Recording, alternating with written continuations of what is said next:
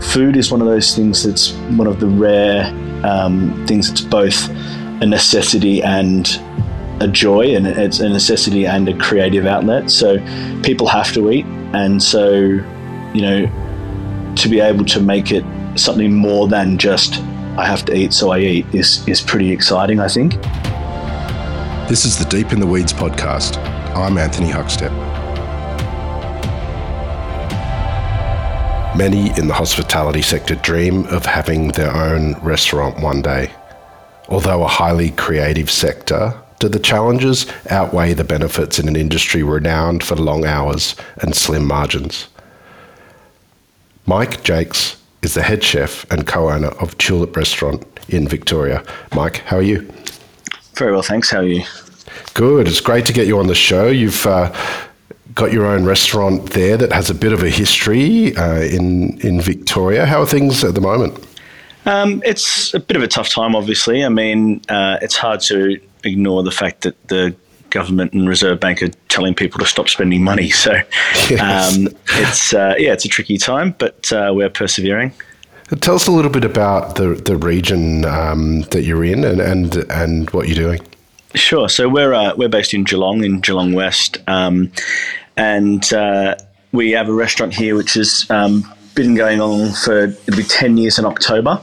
I've been head chef here for 2.5 years, and with my business partner, we purchased the restaurant in July. So Tulip's definitely sort of one of those places that's everyone has known about for a long time in Geelong. We've got a lot of very long time regular guests, but we're kind of modernising, refining a little bit, things like that, just making our own stamp on the place. And I suppose it's kind of we benefit from having that long history, but also it can be difficult to get across the point that, you know, things are changing, and it is in many ways a new restaurant, a new business. And so, you know, we're bumping up against that thing where people kind of think, well, we've done Tulip because we went there 6 or 8 years ago.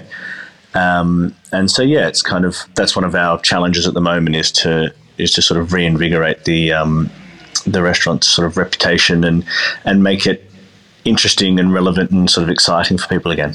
That's a fascinating challenge that you have. How different is Tulip compared to sort of back then before you did buy it? And what are the changes that you've made, you know, that really stand out?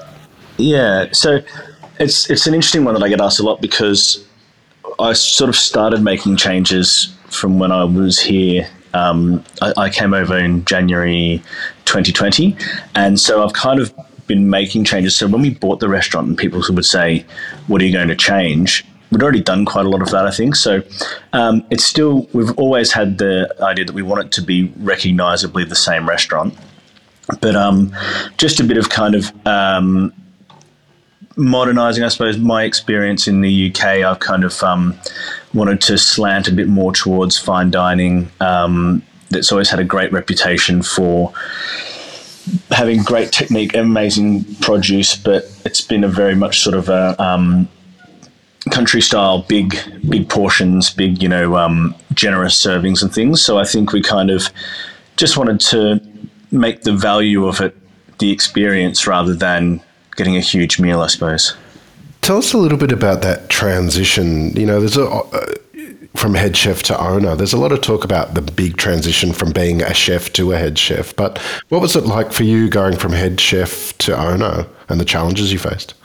Yeah, it's one of those things where I think we had a really good idea of how to run the restaurant, but not so much of a great idea about how to run the business. So I think, you know, I've been saying to people since we took over, it's that experience when you get your boss's job, and when you're in the job, you think, oh, this guy does nothing, I do everything for him, and I understand, you know, I could do his job. And then you get it, and all of a sudden you think, oh, he was busy, you know. And so it's been a lot of that, you know, like we've it's kind of the same but more, and just so many things that you never thought about when you were an employee, you know, where does, what day of the month does super come out and things like that. It's just something that as an employee, not only do you not worry about it, but I think it's just, you assume it kind of all happens automatically, which obviously nothing does. I want to explore sort of what you're doing there and what it's been like for you since coming back during that COVID period and your life back in Australia. But take us back to when you were young. What sort of role did food play for you when you were growing up? Yeah, I've always been a bit of an obsessive with food. So, I mean, I grew up on a farm in Woodend, so about 45 minutes north of Melbourne. Beautiful area. And we had sheep on the farm, and so we always ate a lot of lamb, or more likely it was sort of two-tooth or a mutton. And I still, now when I'm serving lamb in the restaurant, I kind of am looking for that big flavour that I'm used to from my childhood. My dad is quite a good cook. He's not in the profession at all, but he just loves cooking, and I always remember sort of hanging around the kitchen while he was cooking, mostly lamb, and kind of that experience of him encouraged me, giving me things to taste, saying, "What do you think it's missing?" Or we had a little herb garden outside, and he'd send me off to the herb garden to pick things that I thought would go well with whatever he was cooking. And so that was great. That kind of, I think smell especially is such a great trigger for memory. And so that now when I'm picking rosemary or sage or whatever it is, I always think about, going out and having that image in my mind of the dish that we were trying to make and whether this herb or that herb would go with it. So yeah, that was kind of very much my interest in food from the beginning. But then I veered away from, I'm from a fairly academic family, so the expectation was that I would go off to university and things, which I did, and never really considered cooking as a career. But sort of when I did come back around to it, I had that like epiphany that this is what I should have been doing all along, really. Wow. Tell us a bit about that period of time, when you did have that epiphany. You were sort of at uni, and how did that transition happen? So I went off to uni, like a lot of people who don't know what they want to do, and I did an arts degree. And I ended up dropping out. I lived on campus at Monash Uni in a place that was quite famous for being a great place to party. And so I had an amazing time. I don't regret it for a moment. A lot of my really close friends now are from that time. But when I dropped out, it kind of it wasn't a surprise to me, really, because I just had no ambition, and an opportunity came along through a family friend to go over to Chile and work on an oyster farm, because he had an interest in the oyster farm, and they had the staff and everything, but no one that he knew and no one that he felt he could trust, really. So I happened to be doing nothing, and so it was a good fit for me, and I had a taste for adventure, I suppose, and went off and lived by myself in Chile for 6 months, working on an oyster farm. That's extraordinary. Do you have any sort of food stories and stories of what it was like on an oyster farm in Chile? Yeah, so I mean, it was great. It was an amazing experience. So we were on quite a large sort of inlet, and the water is really super cold because it's the Antarctic current coming up the coast of South America. And Chile is also really interesting in that they have a huge tidal rise and fall. So these inlets kind of get flushed with fresh, cold water twice a day. So the oysters grow really quickly and really beautifully. There's a huge aquaculture sort of industry in Chile especially. And the food was incredible. The guys that I was working with were all locals, and so they would show me, little mollusks and all sorts of things that they would eat, fresh clams and mussels and things, just eating raw straight out of the water because the water was so beautifully clean and everything was lovely and fresh. You could just eat it like that. Sea squirts that they call puri, and giant barnacles called picoroco and things, just amazing food that I'd never thought of, never considered as being edible, and honestly things that look like alien food, but they were amazing. And just like that kind of, because I was there with that sense of adventure, I suppose, the guys would say, "Here you go, eat this," and I'd just sort of have a go at it. But I suppose my best food memory is that we would have this farcical scene where everyone would turn up with a lunchbox, for lunchtime, but the only thing in there was a couple of lemons and an oyster shucker, and we'd go out and sit on the pontoon and eat oysters for lunch almost every day. So, what sort of impact did that experience have on you? I think it was kind of that I kind of realised that this is what I wanted to be doing, is that food was what I wanted to do in my life.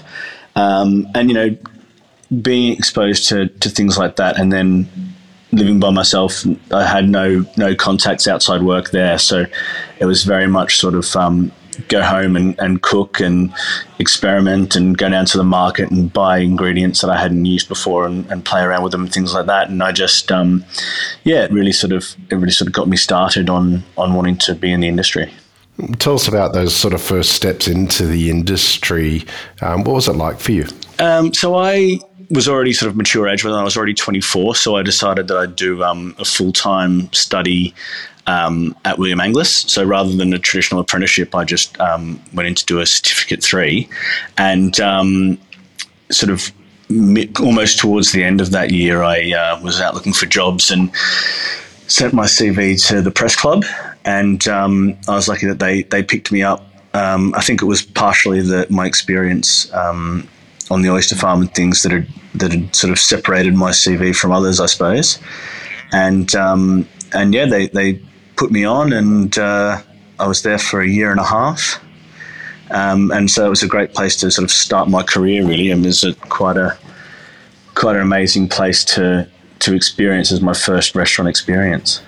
We had George Kalmbaris on Dirty Linen just recently sharing his story. Well, what was he like and Joe like to work with? Yeah, so George was like obviously very sort of inspiring for me as a young cook to see him around the place. He was always, you know, a bit of a larger-than-life character. But my memory of it was just he's quite sort of intuitive about food, I think. Sort of he would come into the kitchen and say, right, I've got an idea, and he'd, you know, grab out some ingredients and things and start putting things together. And he just, as an observer, I suppose, and then I was quite new to the industry at that stage, it was very much like he just kind of had a feeling about what would work and what wouldn't work. And, you know, regardless of whether that was a conventional pairing or not, he thought that, you know, if he thought it was going to taste good together, we'd start plugging it together. Yeah, I remember vacuum packing watermelon with feta brine, which I just, at the time, I was like, how is this going to be tasty? But it was delicious, you know. So, and then Joe Graback, obviously, is an amazing guy, just a more of that French classical technique and the London experience, I suppose, with Ramsay and those guys. That he was a great organizer of the kitchen, incredibly talented. The detail orientation with Joe was the real sort of his strength, I suppose. He had a terrific palate and was very, very focused on the details of a dish. So I think that was the kind of almost a bit of a yin and yang of George and Joe, which worked really well. You spent a fair bit of time with Philippe Michel as well. What sort of influence did he have on you? I mean, Philippe's been incredible for me throughout my career. So I worked with him for nearly 2 years, and again, just the absolute consummate professional. The depth of knowledge that Philippe has kind of inspired me to really research into things and know the history of dishes and you know, uses of ingredients and things like that, which has always been interesting to me, I think. And Philippe, just the sort of his experience in the industry is something that you can't fake, you can't buy, you can't get it any other way than living it. And I think there's been quite a few times in my career where I've reached out to Philippe and he's given me some really amazing advice, especially when I left Philippe's to go to England. So my wife, my girlfriend at the time, her visa was running out and we decided that we'd go over to London. And so I kind of reached out I asked Chef Philippe if he had any advice to me, and he kind of broke down the opportunities that I would find and the sort of paths that those opportunities might put me on for my life. and it was just amazing. He kind of said, if you want to achieve this, then maybe look at a 3-star, and if you want to achieve this, go to a 2-star, and all the way down to if you want to have a happy family and a life where you spend time with your family, just go and work in a nice, casual, relaxed restaurant kind of thing. So, yeah, I mean, he just has that sort of. I feel like he's seen it all and done it all twice, and can step back from it a little bit and see the industry and the life of a chef as a whole, I suppose. You spent a large portion of your career in the UK. What were the really important sort of venues and people that you worked with in your time there? Yeah, I mean, I went over to London like so many Aussie chefs and thought, right, now it's time to see what the hard life of a chef is all about. And so I went over there with the expectation that I was going to get shouted at and all this sort of stuff. And so I suppose that kind of informed my choice when I was looking for somewhere to go. And I started at the Ledbury, which is famously like that. And they put me on to a guy who was at the time the youngest Michelin star chef in London. His name's Andy McFadden. And I worked with him in a small French restaurant which had 1 Michelin star. And I mean, yeah, if I was looking for hard, I got it. I mean, we were doing between 30 and 50 for lunch and 60 for dinner every night with just 3 of us in the kitchen. And just, yeah, really kind of that military discipline, but also, a real kind of wild card, eccentric chef who worked incredibly hard. I've never seen anyone plate dishes faster than him. But and he was like, he would stand at the pass and we would just put trays of food, on either side of him, and he'd just have both hands going at all times, sort of plating 4 dishes at a time as we were putting up the mise en place to him. It was just incredible stuff, but a really draining kind of life. They ended up giving me the key to the restaurant because I was sort of there half asleep on the doorstep of the restaurant at 7 o'clock every morning in the dark and in the snow or whatever. And so, yeah, they ended up letting me have the key so I could let myself in rather than waiting outside.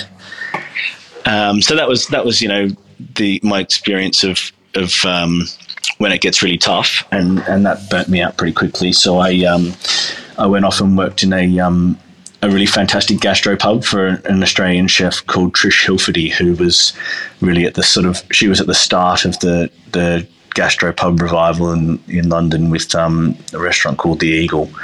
And her place, the Canton Arms, was amazing. That was kind of the flip side of the coin, and really the other avenue that Philippe had kind of described for me, where I did something which was still great cooking, still learning a lot, but back to basics, whole animal butchery and big braisers and, cooking a roast beef for 200 guests on a Sunday, and sort of just a totally different experience to what I had had before.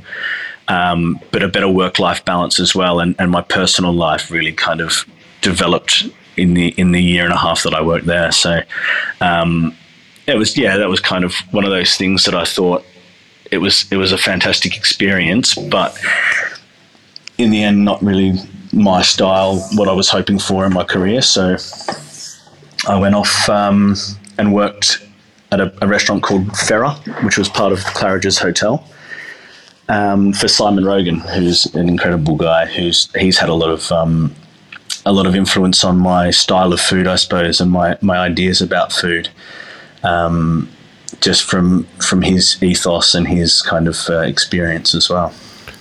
What did you take from your time with Simon Rogan?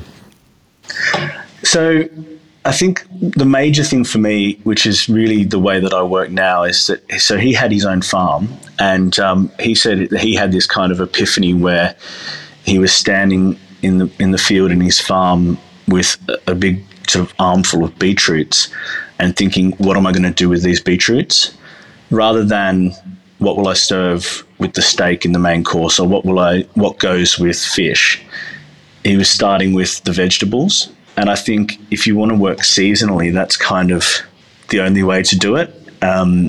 you can serve chicken or beef or whatever any time of year, but you only have these great beetroots for a short amount of time. And so even now when I'm thinking of a main course dish or whatever it is, a protein dish, my thought process starts from the vegetables, and also he really highlighted the difference that you get from having a connection with where the food comes from.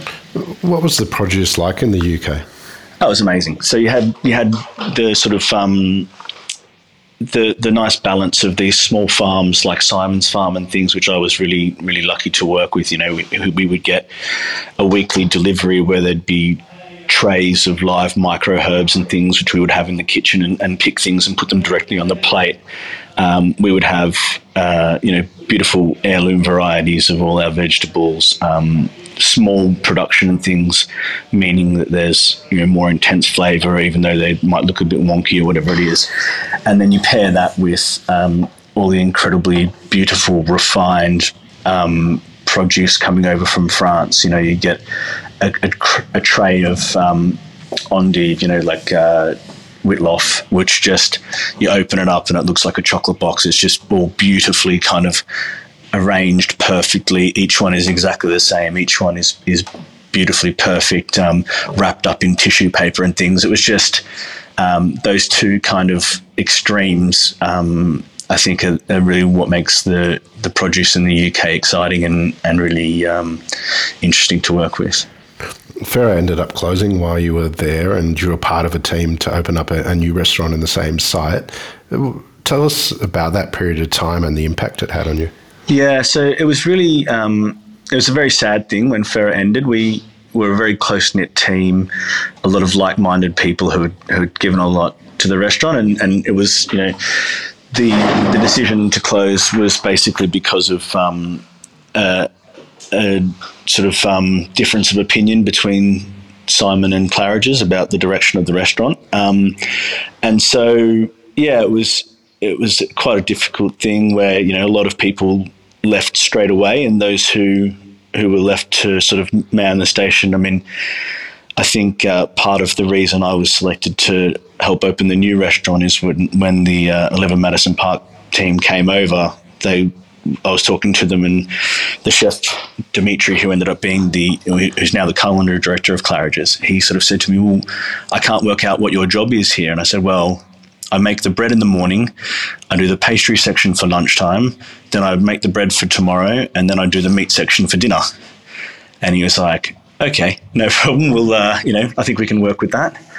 So yeah, I was one of a few of us who got selected from Farah to open Davies and Brook, which was just an incredible experience. Probably one of the most difficult times in my life, because there was some delays in opening the restaurant, and so when the original date we would have opened while my wife was on maternity leave, and we could have had a lot more sort of flexibility. And then by the time we did actually get around to opening, my wife was back at work, and so we had a 1-year-old, and I was working.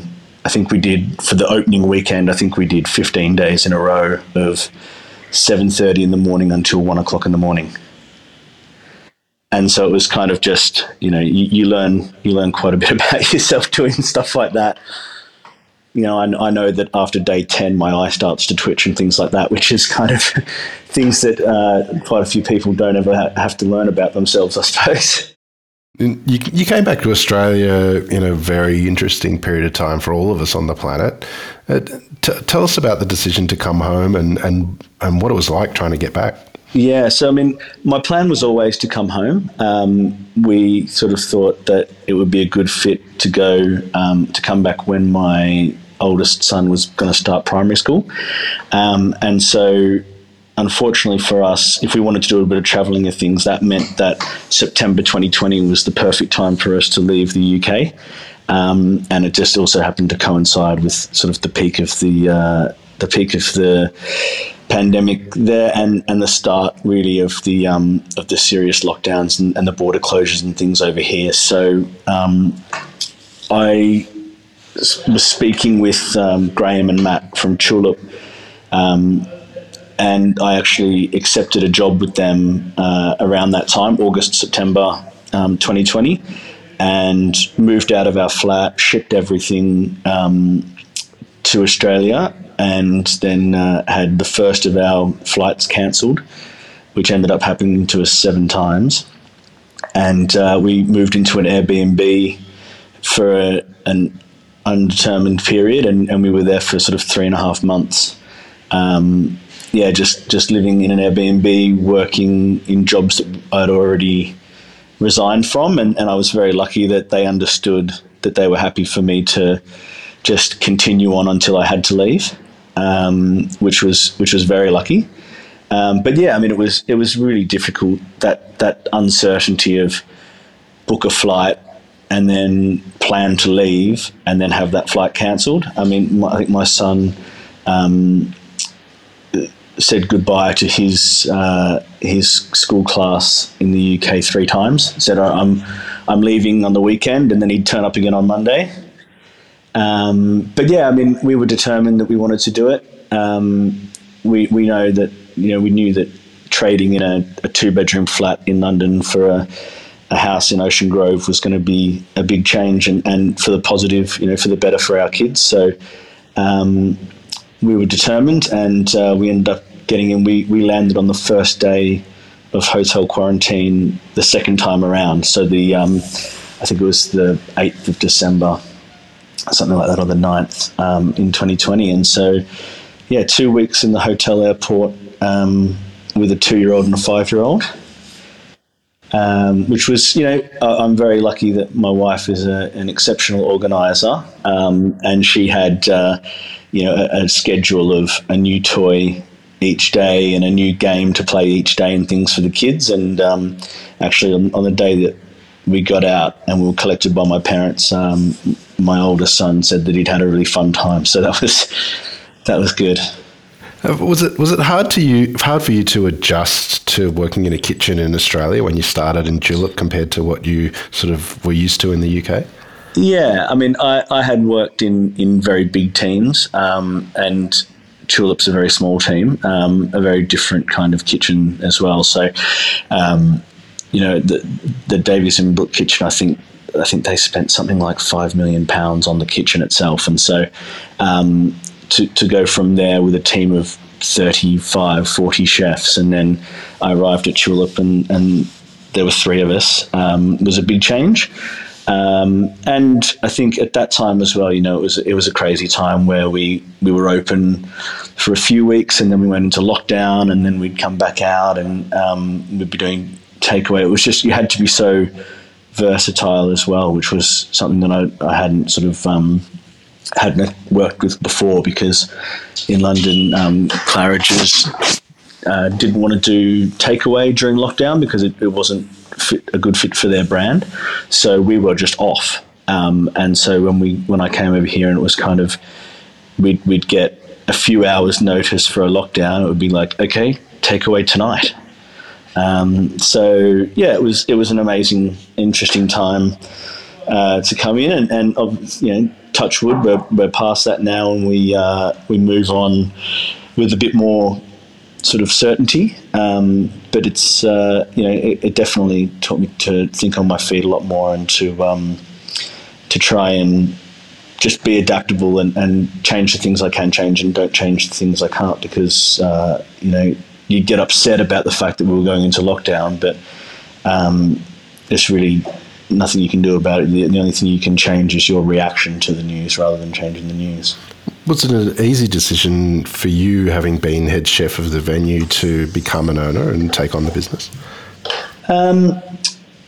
Yes and no. I think, it has always been a dream of mine to own a restaurant. And I think getting into a restaurant that was, first of all, already a going concern, and also something that I knew so well, and even more so my business partner, Dan's been the restaurant manager here for 5 years already. So the fact that we already knew really well what we were getting into, and how it operates, and what works and what doesn't, I think that was a really kind of a great way to take the first step into owning a restaurant, where it's not all from scratch. We had a bit of a leg up, and Graham, especially Graham Jeffries, had been a great mentor to me about, giving me the sort of the knowledge of the restaurant and giving me his insights of, what he had learned from running Tulip for 8 years or whatever it was that he did. So, I think we were lucky in that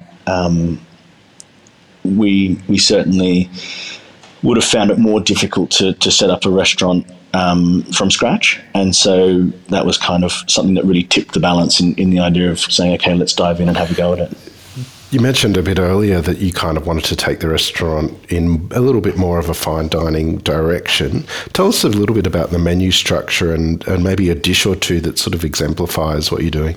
Sure. So for me, it's kind of, I would say my 3 years or 2.5 years at Tulip so far have been in really 3 distinct blocks. So the first year was to get my food up and running. And so my style of food, based on that kind of experience that I had with Simon Rogan, is a lot of making our own base ingredients, so a lot of vinegars and ferments and things like that, which then get used in subtle ways through dishes. So I think the way that I explain that is that everyone makes pickles, but if I make the vinegar, then no one's pickles taste like mine. So we do a lot of that kind of stuff, and so that takes time. So I think the first year was really getting my food how I wanted it, and then the second year we really focused almost exclusively on the guest experience. And at the end of that second year, we decided that the way forward for us was to only offer a chef selection menu.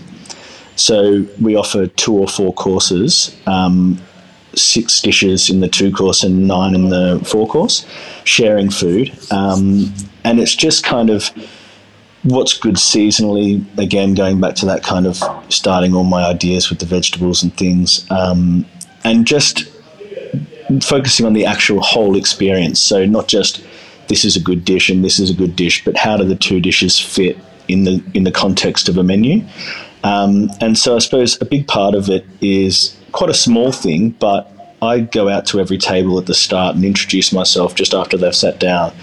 And I'll pour a little drink by way of amuse-bouche to kind of just give people an idea of how we work, what they might expect, even though there's no printed menu in front of them. They just trust us as to there are either 6 or 9 dishes coming, and give them a bit of comfort that although they might not know what it is, they can expect it to be good. And so at the moment, we're in autumn, we're doing a mushroom broth, which is this beautiful, really rich, the sort of cooking juice that comes from the mushrooms, just seasoned up, and it just really sort of rich, earthy, umami kind of flavour, with a celery leaf oil on top. So people get straight away, it's a little bit comforting. It's kind of a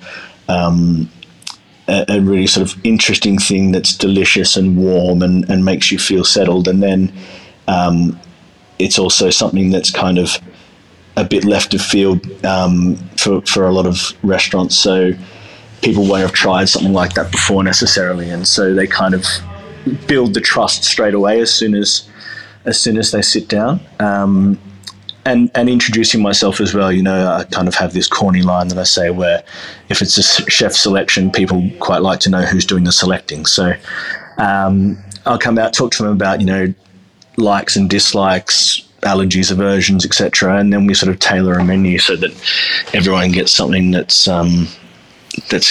appropriate and delicious. So does that connection with the guests have an impact on you and the way you approach your cooking as well? Absolutely. I mean, it helps me a lot with when I'm trying to work out what people will enjoy. Like we have a range of dishes. In the past, we've had ox heart or raw kangaroo or something like that, and talking to people, sometimes I think, okay, they're going to get it, or maybe that's not for them. So that really helps in trying to make sure that everyone gets an experience that they're going to enjoy, based on my read of the guest, I suppose. But yeah, also it's a lot about I'll come up with dishes and I think, okay, how will I explain this at the table, or how what's fun about this? What's going to draw people into the experience a bit more?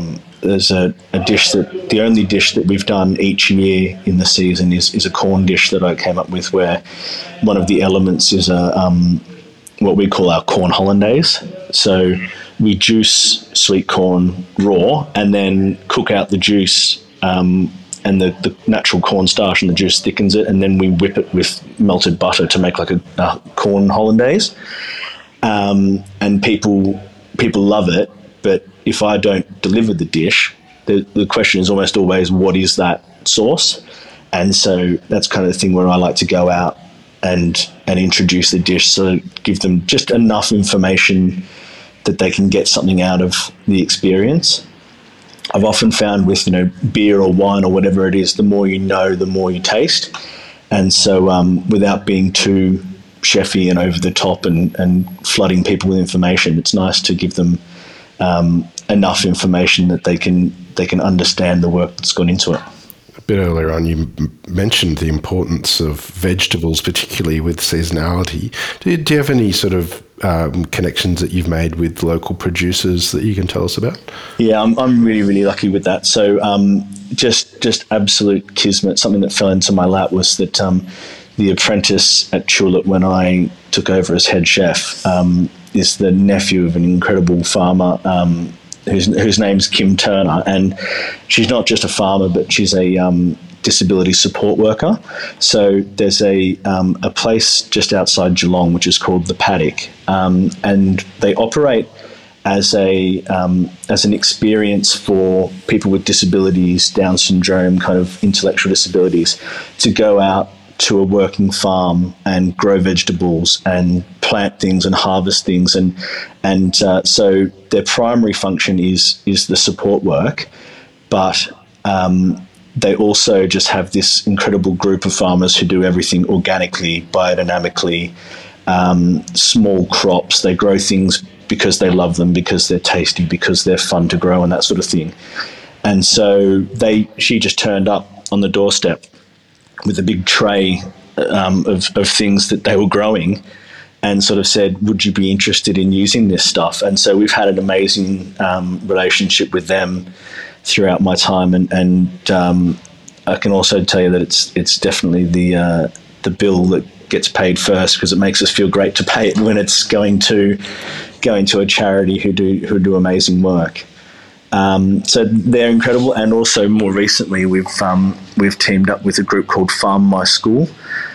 Similar kind of idea where these guys have taken on a disused sports oval in Drysdale as part of the Ballerina Secondary College and turned it into a farm. And so their first sort of idea is to feed the school community. So the school canteen uses the produce.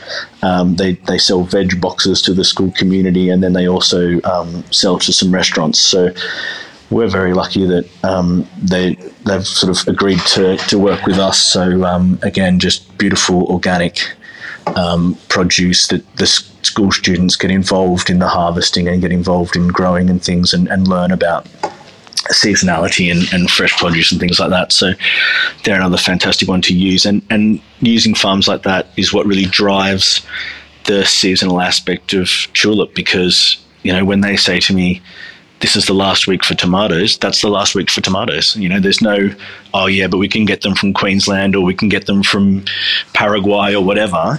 We just say, okay, that's it. If they're done, then we're done. So in your first year, you earned a chef's hat as owner of Tulip. How did that feel? It's great. It's kind of the restaurant has had a hat throughout its time. Obviously, there were no hats awarded during the pandemic, so it was a bit nerve-wracking, to be honest, to take over a hatted restaurant.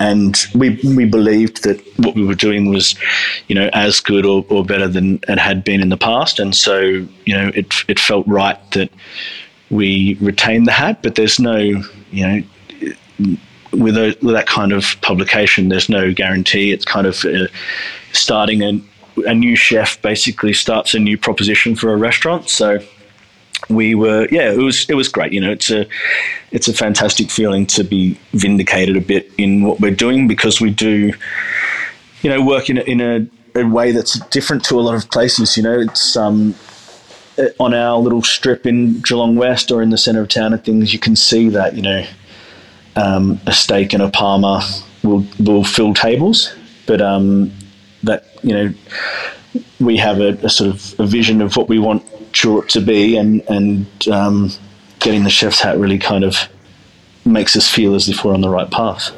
Well, you're doing amazing things there at Tulip. What do you love about what you do? What I love about working in a restaurant is that I think it's kind of, food is one of those things that's one of the rare things that's both a necessity and a joy, and it's a necessity and a creative outlet. So people have to eat, and so to be able to make it something more than just I have to eat, so I eat is pretty exciting, I think. And so I love talking to people about what I've done. I like presenting a dish to someone and getting a response. I think it's a real immediate. If you think about it as a creative pursuit, it's one where you get kind of the most immediate response from your audience, and I really love that to see people. People come up to the pass and say thank you and tell us that they've had a great experience. I think that's kind of what makes it worthwhile for me. Yeah. Well, it's amazing what you're doing there, Mike, and a real honour to have you on Deep in the Weeds today to hear just a part of your story. Please keep in touch, and we'll catch up again soon. Will do. Thank you very much for the opportunity. Cheers. This is the Deep in the Weeds podcast. I'm Anthony Huckstep. Stay tuned as we take a deep dive into the lives of the incredible people who ply their trade in the food and hospitality sector. Special thanks to executive producer Rob Locke for making this all happen.